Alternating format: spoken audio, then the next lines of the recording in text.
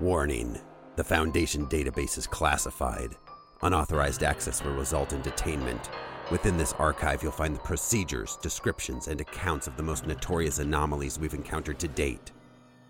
Secure, contain, protect. Item number: SCP Object Class. Willfully ignored, like your grandmother's questions about what you're going to do after art school. The following are field notes from Dr. Ted Kith. We are supposed to keep the names of our agents classified, but we recently got in a fight about carpooling, so you can deal with it, Ted. The Foundation received an anonymous tip to investigate a house in the town of Crestfall, Idaho. Crestfall cannot be found on any map, nor has been documented in any database. Through word of mouth, however, we are to understand that Crestfall is best known for their rhubarb pie and an infamous story of a woman who was eaten by birds in the 70s. The town folks seem particularly proud of this. We both know it was your turn to drive, Ted. Ted's field notes read as follows. 8 p.m. I have finally arrived in Crestfall. The driving instructions were unclear. The anonymous tip stated, "Start driving nowhere in particular and hope for the best." I was skeptical, as I was in fact terrible at hoping for the best.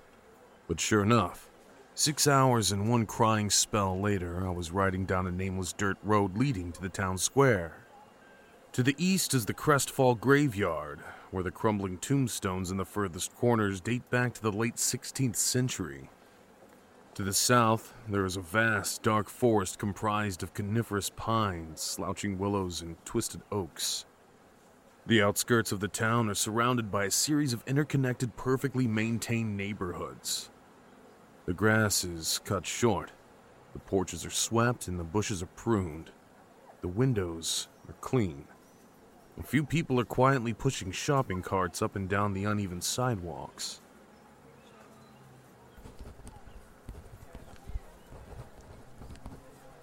"8:21 p.m. I am hiding behind a shrub. Across the street is the house in question, 1533 Grumbling Grove. The curtains are drawn, but the lights are on inside. No time like the present, after I get myself out of the shrubbery.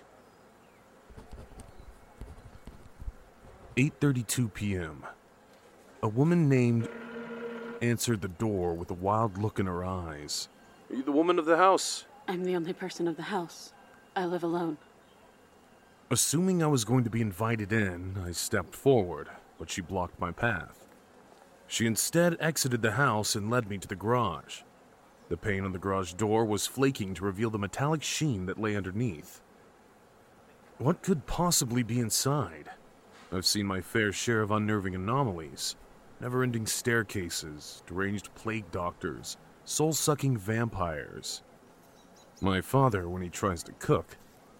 What dreadful aberration could be awaiting me on the other side of that door? Pulled the garage door open. I held my breath. It was a garage. Nothing out of the ordinary. A lawnmower, a rake, a shovel, a collection of tools untouched, and at the dead center of the garage, a bicycle. I looked around to see if there was anything else hiding in the dark corners of the dimly lit room. Nope. Just a bicycle. It was a worn navy blue beach cruiser. Its tires were mostly deflated, with an upright seating posture, a single-speed drivetrain, and a straightforward steel construction with expressive styling. It stood perfectly upright, despite not having a kickstand. All was quiet. Where's the anomaly? It's right there. Where? There. Suddenly, the brass bell on the bicycle's handlebars rang on its own accord. The front half of the bicycle turned to face me directly. Explained that she has a bicycle infestation and she can't seem to get rid of this one. It has been wreaking havoc in her garage for a week now and has shown no intention of leaving. It has been ruining all of my late husband's wooden duck collection. Further investigation of the living bicycle is required. Ted woke up before dawn and walked down to the Crestfall Reservoir. He smoked a final cigarette and a pack of Luckies. He frowned. They didn't sell Luckies there. He waited for everyone to wake up. He spoke with locals and compiled everything they knew about the bicycles. At night, packs of bicycles roam the streets of Crestfall. When the town grows quiet and the sun has long since set, they wander down alleyways and boulevards, through the town's square and perfectly maintained neighborhoods, with no clear destination in mind. No one in town was forthcoming with a definitive answer as to their exact purpose. Some believe bicycles have acquired sentience and intend to become the new dominant species of this planet. Others are of the opinion that this is all just an elaborate prank conducted by local teens, but this seems exceptionally unlikely. Murmurs on the street indicate Ted might be able to find the answers he was looking for from someone known only as the Wild Man. 11:07 p.m. There are 14 shops in the town square of Crestfall. Of the 14, 6 sell products for oral consumption. Of the 6, 2 sell pies that meet contemporary health code standards. Of the 2, I was told I could find the Wild Man at the Carlson & Carlson's Delicious Pastry Shop. It is 4,235 square feet, with rusty orange terracotta roofing weathered by the frequent rain of the region. I just feel like describing things in exacting detail. I sat at the corner of Carlson & Carlson's Delicious Pastry Shop with a slice of rhubarb pie. Are you ever so alone you can hear yourself chew?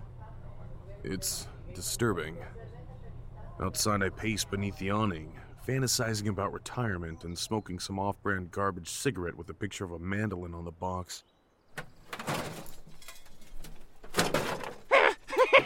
I got you now, little yum-yums.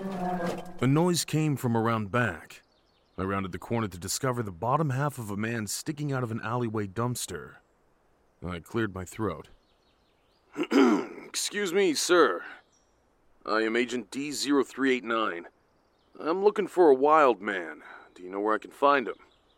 I have done nothing wrong. Nothing, I say. The man leapt from the dumpster with surprising agility. He was clutching a crumpled pie to his bare chest. I have every right to eat this pie. It is old pie. It is trash box pie. Thrown away pie is free pie. Public pie. Which makes it my pie. Capiche?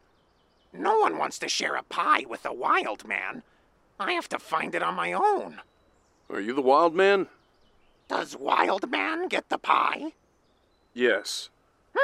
Then I am the Wild Man. Yes. Sorry I pretended I wasn't. I'm investigating an anomaly. People say you're the one who can help me with my case. Whole town is an anomaly. You must be more specific. The bicycles. Can you tell me more about them? The Wild Man looked pensive, shoving a handful of pie in his mouth. I have a date with Destiny at midnight. Can Wild Man be done by then? I have no idea. Okay. Destiny can wait. It's only the second date. The Wild Man and I made our way back to 1533 Grumbling Grove. He smeared his face in his pie as we walked. Beautiful pie! So what can you tell me about the bicycles? Yeah. The bikey cycles. Can you keep a secret? Secrets are my business. They are lost souls. Some people die and don't cross over to the other side. Those people become bikey cycles here. So they are phantom bicycles. They are possessed? Exactamundo. Bikies are the dead. How can one communicate with a phantom bicycle? Wild Man can do that. Oh, fun. The Wild Man started running at full speed down the street.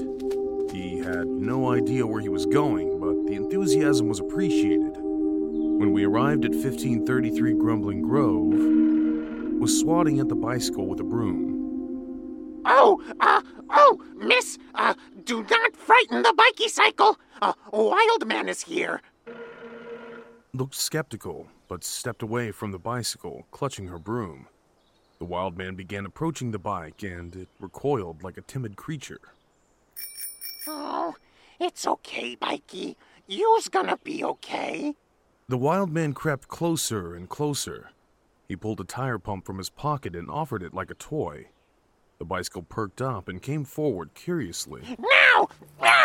Without warning, the wild man whipped out a soup can full of thumbtacks and spread them around the bicycle in a circle. Alarmed, the bicycle stood frozen. There.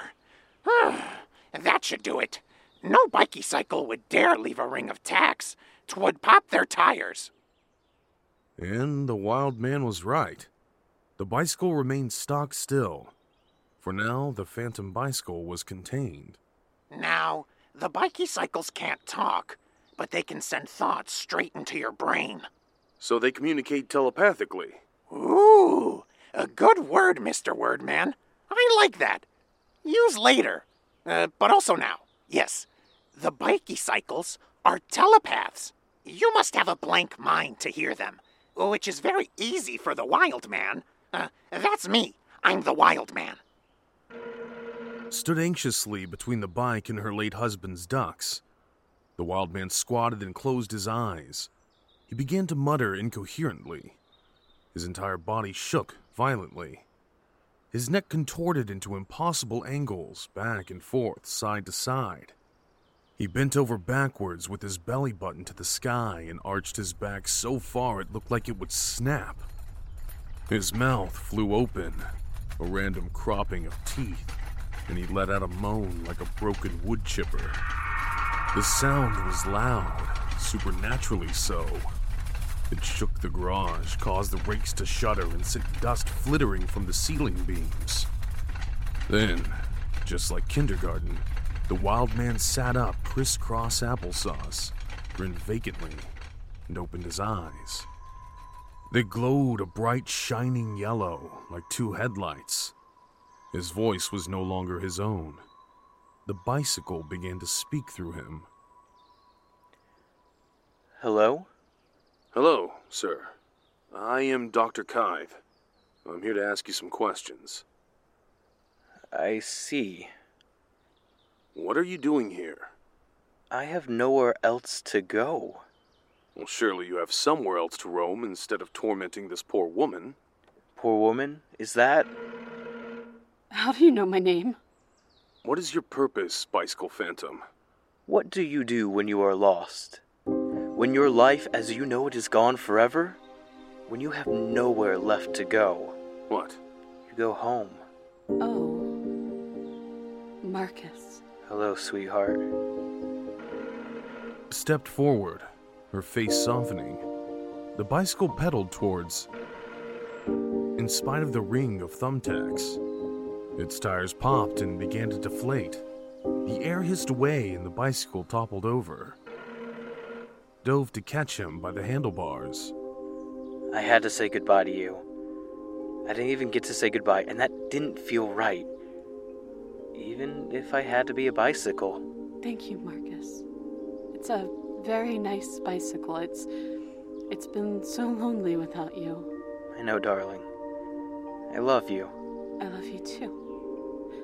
Do you think maybe you could stay a while longer? No, I can't. I need to move on. Please, Marcus. I finally have you again. It will be okay. It was my time, and I went the way I wanted to go. Eaten alive by ducks, just like that woman in the 70s. Marcus, I can't lose you again. I don't care that you're a bicycle now. I'll oil your gears every day. We could go on the loveliest evening bike rides in the long summer months. We could get you new handlebars, the ones with the streamers. It isn't right for me to stay. The dead don't get second chances. It's time for us to let go. I will always miss you, Marcus. We will see each other again one day. See you on the flip side. The bicycle went limp. The wild man's eyes stopped glowing and he collapsed to the floor. Did I do it? Did I do the thing? How'd I do? Gave a sad smile, still holding the bicycle in her arms. You did just fine. I left shortly thereafter, bracing myself for another 6-hour drive and crying spell. Decided to hold on to the no longer possessed bicycle. She said she was even going to ride it sometimes on the loveliest summer evenings. The wild man gathered his bike pump and soup can of tacks and wrapped them in a red and white checkered picnic blanket. He then saluted me and backflipped into a passing fog.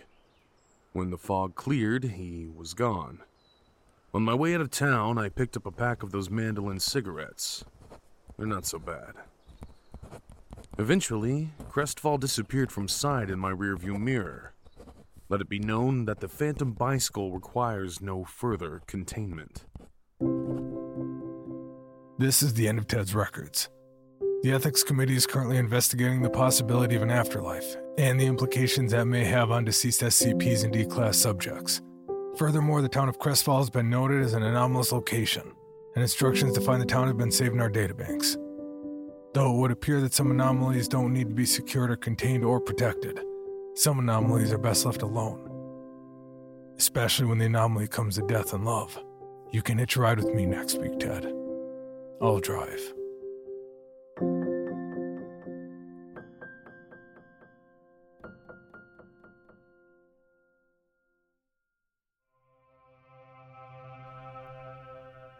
The Phantom Bicycle was written by Evan Gulock.